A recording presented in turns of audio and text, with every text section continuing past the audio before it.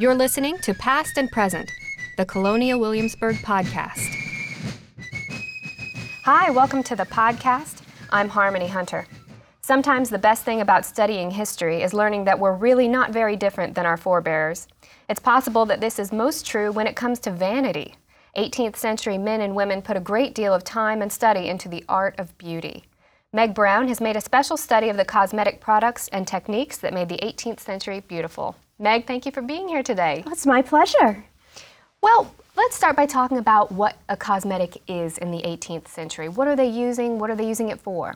Cosmetic is basically powders, pomades, and perfumery. It can cover household fragrances as well. If you have a closed up room that smells dank or musty, in a lot of the different books there's different burning perfumes to help clear out a room. And we have to think about them a little bit differently too. They have a different ideal of beauty than we do. What is the 18th century ideal that every woman aspires to? The 18th century ideal is really not to have a tan. We're so used to having tans here in modern times, but tanning often meant that you were a worker, that you were outside a lot, and that's not the ideal. You want to be someone who has someone else to do the work for you, truly, in the 18th century. So clear, white complexion, avoiding freckles, unfortunately, any sort of sunspots or anything of that nature. You really want to have a nice, clear complexion, a little bit of roses to your cheeks. A rose and cream complexion is often how it's described. And dark eyes and darker eyebrows to help set off your eyes. We're not using any sort of cosmetic on the eyes at this point. At least French and English culture isn't. And darker hair actually tends to set off the lighter complexion. So those are the ideals of beauty, but of course most of us can't live up to those. So that's why you have so many different receipt books to help you live up to these ideals of beauty. If the ideal is to have very white skin, very dark hair, and dark eyes, it must follow that some of the primary cosmetics are skin whiteners and hair darkeners? We are using different sorts of cosmetics. First, you need a hat when you go out in the sun. That's the first cosmetic. There are different washes using strawberries and gin, strawberries and white wine that are meant to clear the complexion and keep it light. There are different cosmetics that are based on lead and paints that can be put onto the skin. I haven't found much evidence of that here in Virginia, but in London and high society, in France especially, you're seeing this white cosmetic. It's called ceruse, and it's, of course, highly toxic. We know that today. When it was first starting to be used during Queen Elizabeth I's reign, folks weren't really sure that it could cause such damage, but by this point in the 1770s, doctors are recommending against using the white lead cosmetic. Those that made the cosmetic, the workmen, complained of having dizziness, having nausea, having headaches, primarily because they were the ones pounding the lead down into a powder. So everyone by this point knows that this fashion is probably detrimental to your health, but there are still several folks that end up using it. What are we using to darken hair? And also you mentioned darkening eyebrows to frame the eyes. What are the recipes for that? Darkening the hair, one of the best ones I've found that I've experimented with is a black walnut and white vinegar hair dye.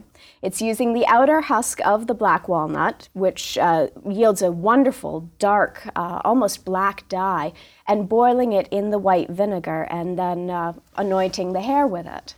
The longer you keep it on, the darker the hair gets. And as far as eyebrows are concerned, one very successful receipt I've found is using cork and cloves burnt together and then ground up fine.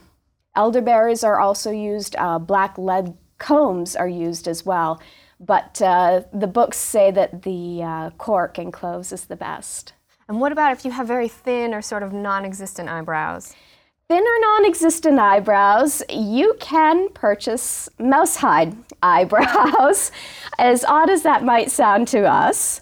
They are not frequent. They are made fun of quite a bit, but they are available. I have not seen them here in Virginia, but there are lots of evidences of them in French and English culture. There's a wonderful poem by Matthew Prior, I believe his name is, and talking about a lady peeling off her eyebrows and setting them on her dressing table at night, and the kitten runs away with them as fees belonging to his prey. So there are different alternatives out there. How frequently they're used, we don't really have a lot of evidence of. And often in portraiture, we see these beauty marks, these black, perfect circular black marks. How are they achieving that? Well, they're patches, or mouches is another word for them. They're made with either leather, fabric, or paper. They can be black or a dark scarlet color. They can be any shape or size. And they're stuck on with mastic, which is a gum resin, essentially, and or spittle is also used. There are many different documents talking about these different patches, entire celestial bodies going across a lady's forehead. Different patches in different areas were significant. If a lady had a patch in one area of her face, she might be a Tory. If she had a patch on the other side of her face, she might be a Whig. So they have political leanings as well. So they can be any shape or size, including a Cochin 6 as well. You mentioned that the ceruse, the paste that you apply to your face to whiten it, contains toxic lead. Do we have other common ingredients that are used that are also now understood to be toxic? Well, there's mercury is used. There are different blushes or rouges that contain a mercury supplement. And so we know now that those aren't so good for you. There's a lot of different ingredients that we try to avoid today. There are a lot of things that we don't do anymore, but there must be some things that we still do, or that we still do in a very similar way. What do we do today that's really similar to the way it was done in the 18th century? As far as cosmetics are concerned, it's a ritual. And I know for many ladies, myself included, it is a ritual. In the morning, you get up, you get dressed, and then you start putting on the cosmetic. In the 18th century, it's very much the same idea. But if you were someone of a higher level in society, it's also considered a very social time as well. You could have friends, you could have family visit, and socialize with them as you're having your hair done, as you're putting on your cosmetic. You've done a lot of research about cosmetic use in the 18th century. Mm-hmm. What do you find is being used in Williamsburg in that colonial period? Well, unfortunately, we don't have a lot of diary entries on it. We don't have a lot of letters saying so-and-so was looking this way or that way. So what we have to base this on is a lot of different books that are available for cosmetic. Even a lot of the cookbooks of the period contain cosmetic recipes for perfumes and especially balms. So those are available for research, and also newspaper advertisements. In the newspaper advertisements, you're seeing different waters available, such as lavender water and rose water available, orange flower water, the list goes on. I have seen some evidence of white lead being sold in the different stores around Williamsburg. I can't identify, however, that it was being used for cosmetic as opposed to painting.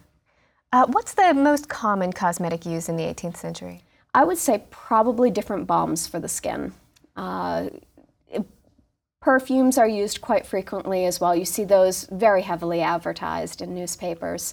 But balms such as lip balms or skin balms for different skin troubles are very frequently used, though washes for the skin are frequently used as well, such as the rosemary and white wine wash. And that recipe seems to start in the 16th century, and it doesn't change all the way up through the 19th century. I see it happening quite frequently. It's one of those that was probably passed down from mother to daughter to keep the skin clear. Is there an 18th century product that you've swapped out for a 21st century one that you prefer better? Actually, yes. as much as this is going to make you cringe, the hog's lard balms are wonderful for the skin. I get very dry skin in the wintertime, and I've made several batches of them for my friends, and they all remarked that they were a little bit nervous about using it at first, but afterwards they wouldn't use anything else. If somebody wants to research these receipts and these techniques, what would you recommend as a resource for them? If anyone has any interest in a particular book to get started, I would recommend the Toilette of Flora. You can find it actually on Google Books, and that is the foremost cosmetic book of the 18th century. You've cooked up a lot of these different concoctions yourself just to test them out and try them out. As you try to recreate those products in your kitchen at home, does anything strike you about the lengths that they went to for beauty? Are they more excessive than the lengths we go to today? What do you find as you're immersing yourself in that world? I don't find it excessive, because I believe today a lot of people use a great deal of cosmetic, just the same as they did in the 18th century. I find that I have done a lot of the cosmetic receipts by cooking them over the fire, as they would have done. And certainly over my stovetop is a lot easier to do.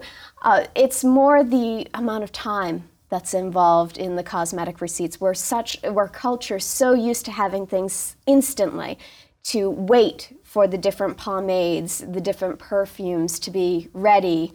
That's something that was a little bit new to me. There's a rose vinegar that's used that I had to wait 40 days just to smell, and I was so excited, but I had to keep it corked up. There's a Four Thieves vinegar that had to wait for 6 months before I could uncork it to smell it. So I think the waiting game is the hardest part of it. Meg, thank you so much for being here with us today. Thank you very much. To support the podcast and Colonial Williamsburg programs, visit history.org/donate. We love hearing from you. Visit history.org/podcasts and click comment at the top of the page to drop us a line.